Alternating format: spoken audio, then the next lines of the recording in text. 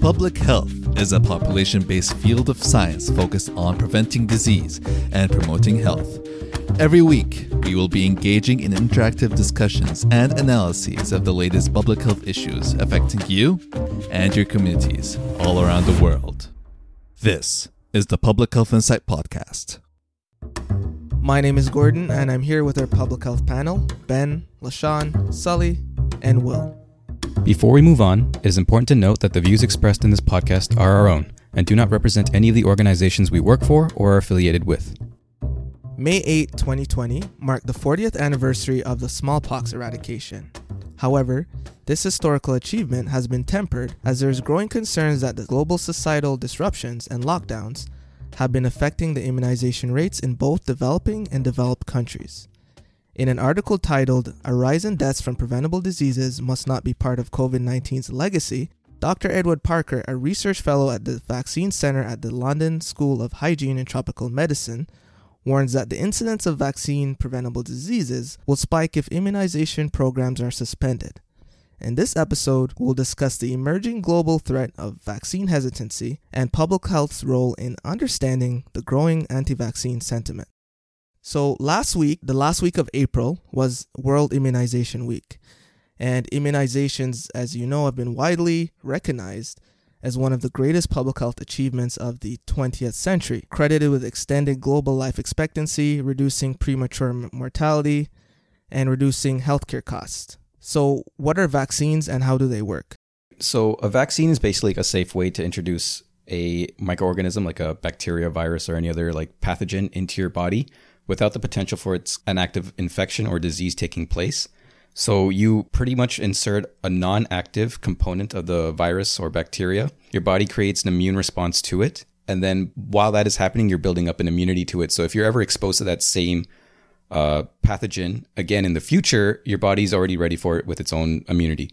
And at the immunological level, at least, we have specialized white cells called B cells or B lymphocytes, which generate these proteins that you may have heard of called antibodies or immunoglobulins. And what these do are they actually attack specific components, or it's kind of a fancy way to say it is called antigens.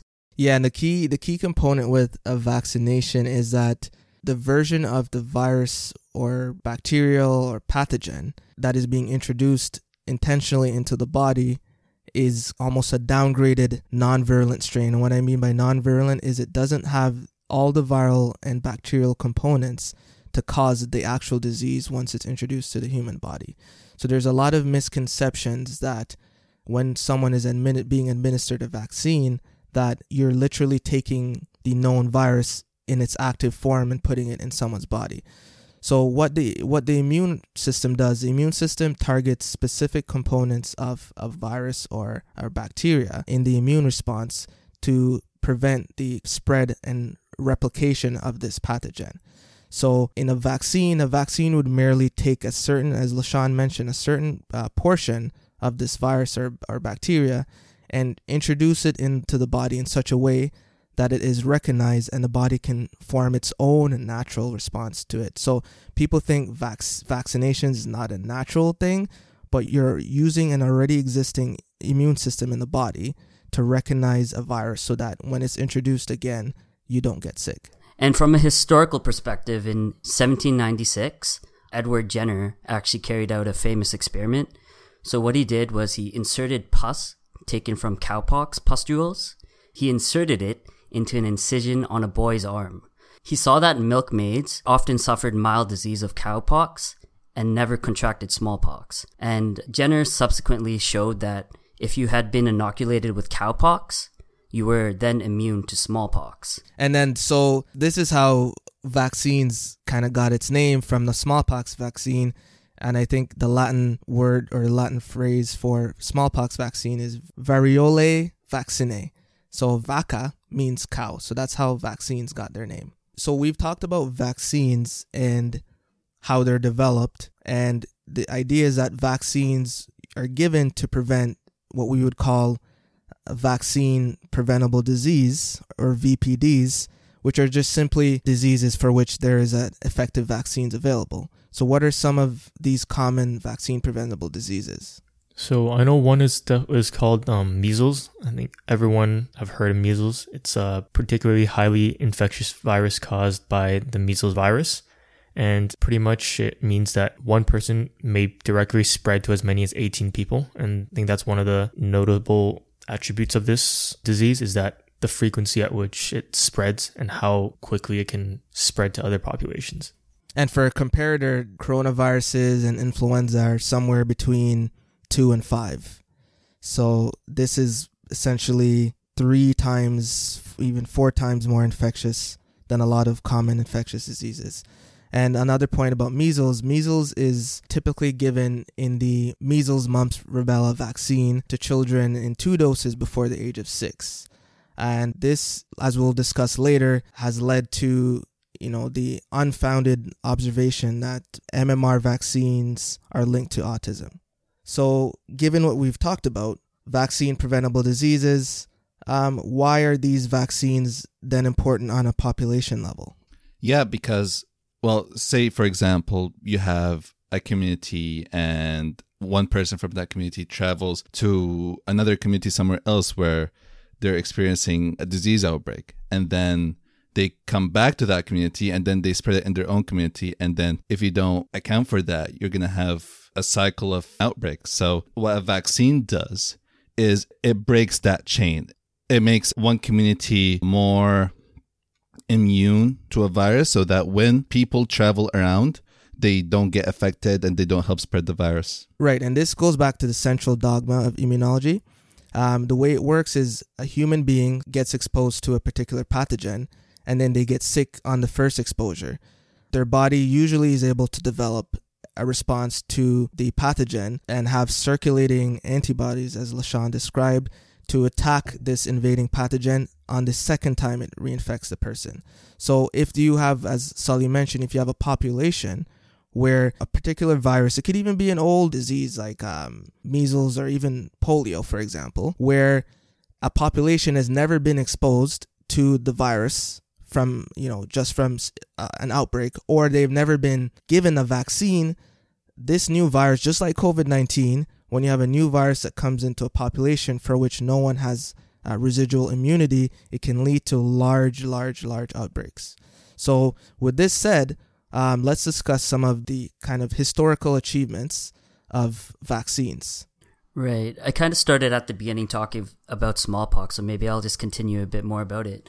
So smallpox actually killed 2 million people per year up until 1960s. And it was actually an immunization campaign that was actually credited with reducing the 2 million deaths per year to 0. So you can see that eradicating smallpox as a disease had a lot of public health significance because it prevented so many deaths.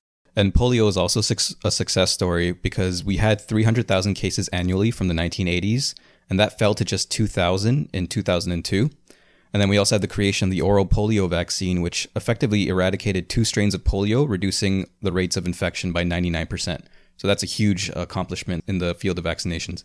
And lastly, measles. So measles used to kill around 500,000 people per year in the pre-vaccine era. And recently, it's seen a 99% decrease in the post-vaccine era and has cut death rates to less than 1,000 per year. And I just want to share an interesting fact with you guys. So the Pan American Health Organization, PAHO, which was created in 1902, it is the regional office for the World Health Organization for the region of the Americas. And in a lot of the work we do at the agency, it's collaborating and working with PAHO on different projects. And one of PAHO's main achievements is that under the current leadership of the PAHO director, Americas as a whole was the first WHO region to actually eliminate endemic transmission of measles, rubella, and congenital rubella syndrome, which I think is a pretty cool milestone to hit for sure. And we'll talk about why the theme of this episode is the paradox of vaccinations. The more successful they are, the less people will decide to vaccinate their children. So that's one of the challenges with successful public health interventions. So we talked about a bunch of different vaccine preventable diseases, and there's something called herd immunity, which is essentially the percentage or threshold of a population that needs to be immunized to prevent a widespread outbreak. And depending on how infectious a disease is, like measles as most rapidly spreading infectious disease, herd immunity percentages need to be higher. And the key thing to know about herd immunity is below a certain threshold, the population level effect of vaccinations doesn't work as well. So if you have a population where 50% of the population is immunized, then this will not curb any potential outbreaks because the sufficient number of people aren't protected. And when you have less people vaccinated, there's more people that are able to carry the infectious virus and spread it to other people. So with that herd immunity, it's especially important because a lot of people that may be immunocompromised or pregnant women or newborns, they're not able to get the vaccine. So it's especially important that the rest of the population rally together and ensure they're vaccinated to make sure that they stay safe. Right. And that's another counterintuitive part of vaccines. It's actually the more healthy you are and the more able you are to tolerate getting vaccinated is more of the reason to do it, because there are people who are sick and vulnerable who have underlying medical conditions that prevent them from being vaccinated.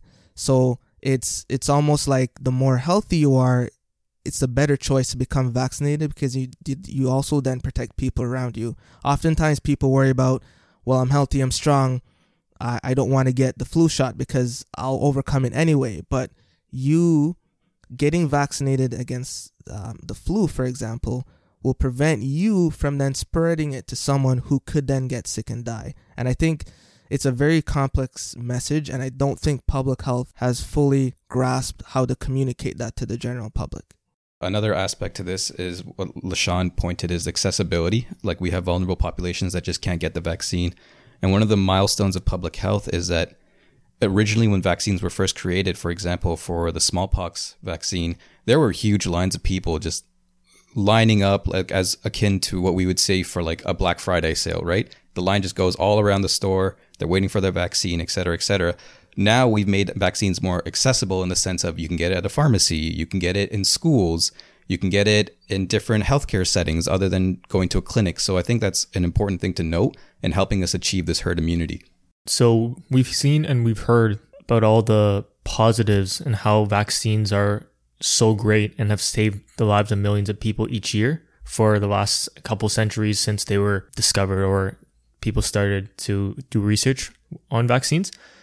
Given all this wealth of information and scientific backing showing that vaccines work, why do you guys think it's still a very taboo topic in many circles?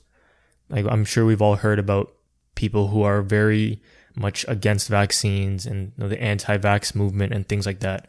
Yeah, what are some reasons that this idea is still persisting? Something new I've learned doing research on this topic is that the anti-vaccine movement is not a new phenomenon, right?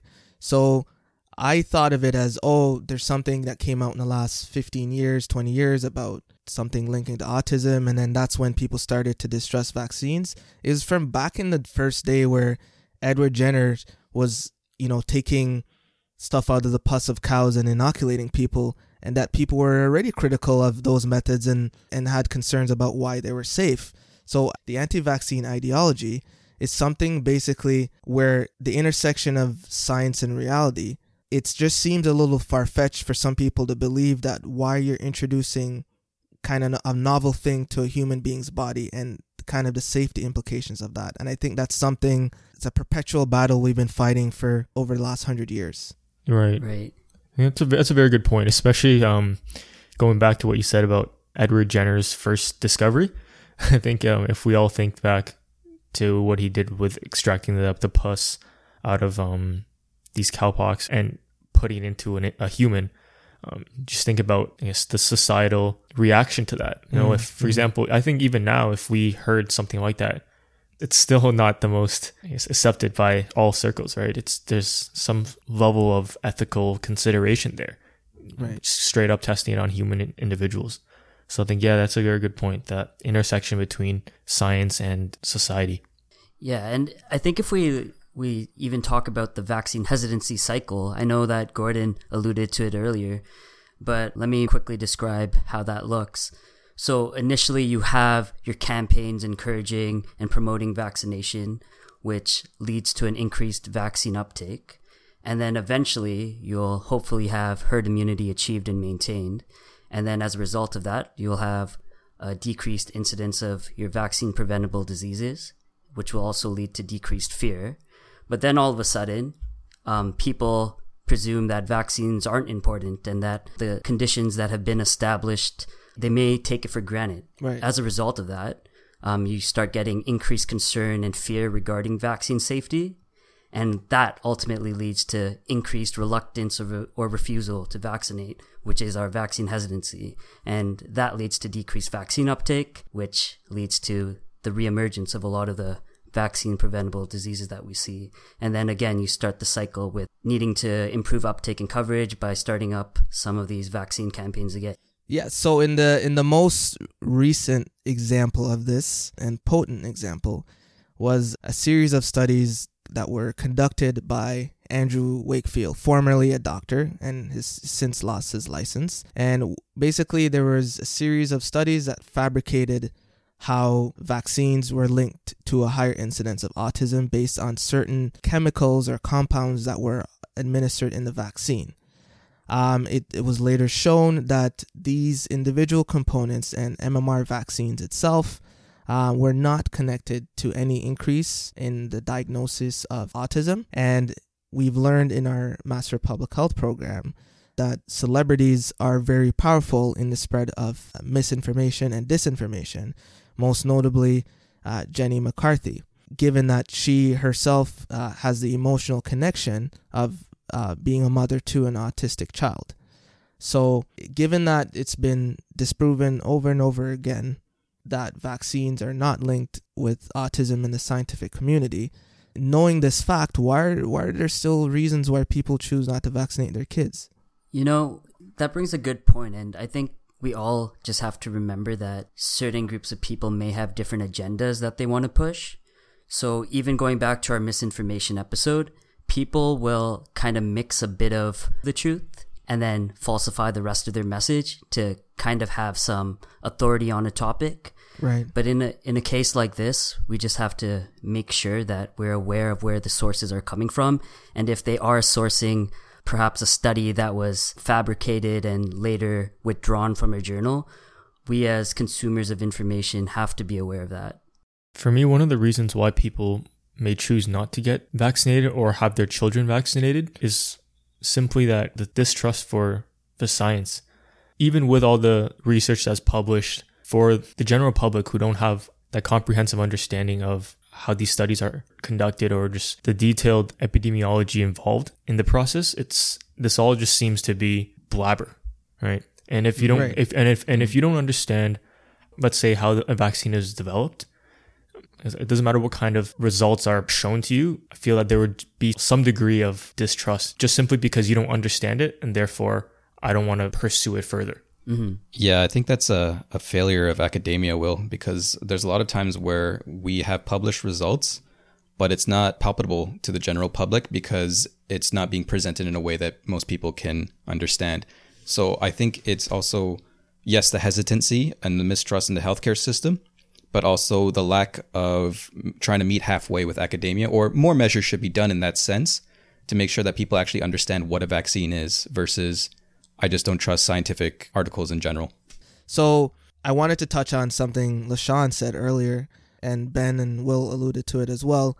Part of the misinformation and disinformation of vaccines not only comes from people who don't have any credibility to speak on the matter, people who are licensed medical doctors are also contributing to misinformation. So when we say to people, listen to your doctor, they are listening to their doctor. There's some doctors out there, and hopefully, they've had to answer to their licensing bodies for certain information they're giving out. But there's some doctors, like as we discussed, Dr. Wakefield, he was perpetuating the message that vaccines were harmful and they could potentially cause autism and other adverse reactions and diseases. So it's a failing also of healthcare providers as well as a community in not maybe, given that vaccines are not as, or vaccine preventable diseases in developing countries are not as visible as they once were. Maybe doctors aren't even having those conversations with their patients anymore about the importance of vaccines and helping to combat the spread of misinformation. So public health's role and the role of the medical community is not to criticize or place blame, but rather to understand why there are low vaccinations and immunization rates in some populations. That's actually a really interesting point that you bring up. I know that in the Ukraine, which actually has mandatory vaccinations in place, a lot of the patients that are vaccine hesitant, they're actually paying off their doctors, and the doctors are signing notes that are saying that they have received the vaccination when in fact they didn't. Wow. So it seems like this whole issue stems from fear of the unknown. And the only thing that can combat that is proper education about how vaccines work and the benefits. So wouldn't you say that in order to break the cycle of vaccine hesitancy, which was the reality for decades, wouldn't you say that education can actually break that cycle? So we want to define what vaccine hesitancy is first, and defined by the WHO, it is the reluctance or refusal to vaccinate despite the availability of vaccines. And the key operating term here is the definition of reluctance. So in order to tackle this issue of reluctance, we have to have a multi-pronged approach that goes beyond education. Like education should still be included, but we should also take into account legislative laws that we can pass. So for example, in Ontario, we have the Immunization of School Pupils Act, which states that children must be vaccinated against certain diseases in order to attend school or daycare, unless they have a valid exemption. We also have the Federal Food and Drug Act, which oversees the regulation of vaccines. We have surveillance. Ontario and Canada has numerous iterations of infectious disease tracking since the end of the 19th century. Canada currently has countrywide tracking that is done under the Canadian Immunization Monitoring Program, and Ontario has central immunization information databases to track vaccinations in children. So you have surveillance, you have laws, you have education. It goes a long way in order to address this reluctancy. If we're going to create campaigns to combat the spread of misinformation and to increase immunization rates and to let populations know how important vaccinations are, then we have to look at some of the contributors to vaccine hesitancy. So one of the most common contributors for why parents decide not to vaccinate their children is actually because of philosophical and religious reasons. And we know that these are very deeply held beliefs by a lot of cultures and communities, and it's not something you can simply ask them to overlook. We have to work with these communities and find out what information would be helpful in helping them to make the most healthy decision for them and their family. And I think that's something that's not happening at the moment. Mm-hmm. Right. And specifically in a Canadian context, it's so difficult because as a society, we place so much pride in our healthcare system, which contributes to vaccines. But you also place a lot of pride in our ability to exercise our philosophical religious rights. So it's difficult where you can't really have one or the other, or you can only just have one because it goes against our idea of what our society should be. Or maybe it's just a misunderstanding of how beliefs oppose vaccines in the first place because of the lack of education. Right. Another point that I wanted to add regarding the source of vaccine hesitancy. We're talking about this more from a context of a higher income developed country. Right. And individuals in developed countries often link vaccine preventable diseases with the lower income or the developing countries. I often hear people saying that, things like measles or other vaccine preventable diseases don't exist in places like North America or Western Europe that are typically well developed. And when you have this kind of mindset, you can easily have large portions of the population simply just disregard the need for vaccine because they believe that they themselves will not be affected.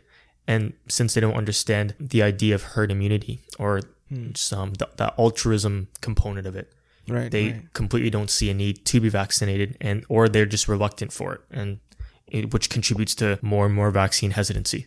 Like you're saying, there's a nonchalant attitude because you don't perceive it as an imminent threat. And I know public health struggles with risk communication and risk perception. People may not perceive this as a threat, but as we've seen with COVID-19, infectious diseases are spread because of globalization and mobility. Communities are no longer isolated from one another. All it takes is one person moving to an area with an active outbreak of disease and then bringing it back. So people underappreciate the kind of danger infectious disease carries when they're not truly eradicated yet. For smallpox, theoretically, if there's a disease that is no longer circulating anywhere and there's no humans affected, you can then make the argument that the vaccine is no longer needed because the virus has not been detected anywhere. But for circulating viruses and globalization and travel, it's a matter of time before it gets to some communities, right? So that's a really important point. Mm-hmm. So I just wanted to move it more along. So we talked about the contributing factors of vaccine hesitancy, but what are the public health consequences of an increase in vaccine hesitancy? So a direct consequence of that would be a decline in immunization rates. So we're not able to achieve herd immunity. Therefore, we're ineffective in limiting the rapid disease spread.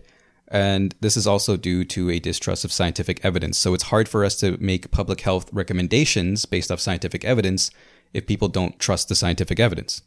Yeah, and one of the indirect consequences would be an increase in vaccine-preventable disease outbreak. You see, measles was once officially eliminated in the US, with less than 100 Americans each year being diagnosed with it.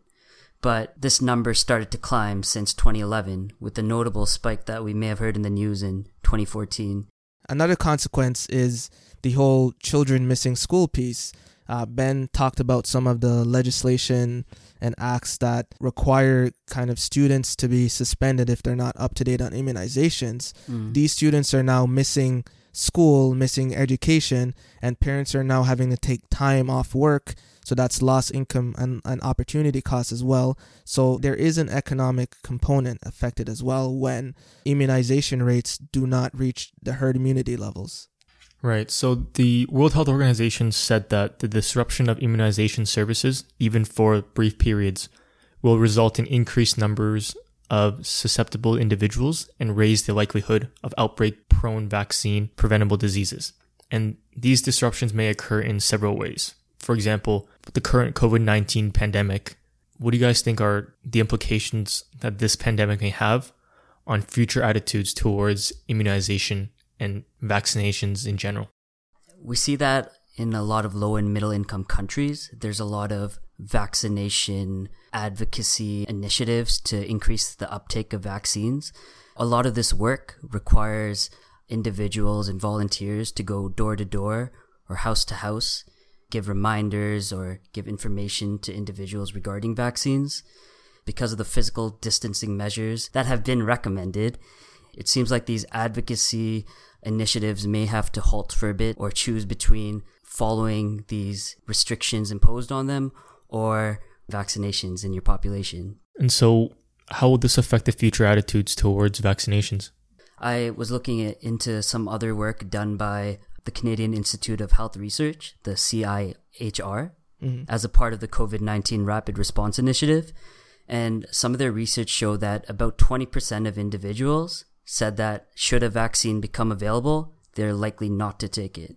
And the sample size for this, at least the first wave of the research, was around 7,000 people in Canada and the United States.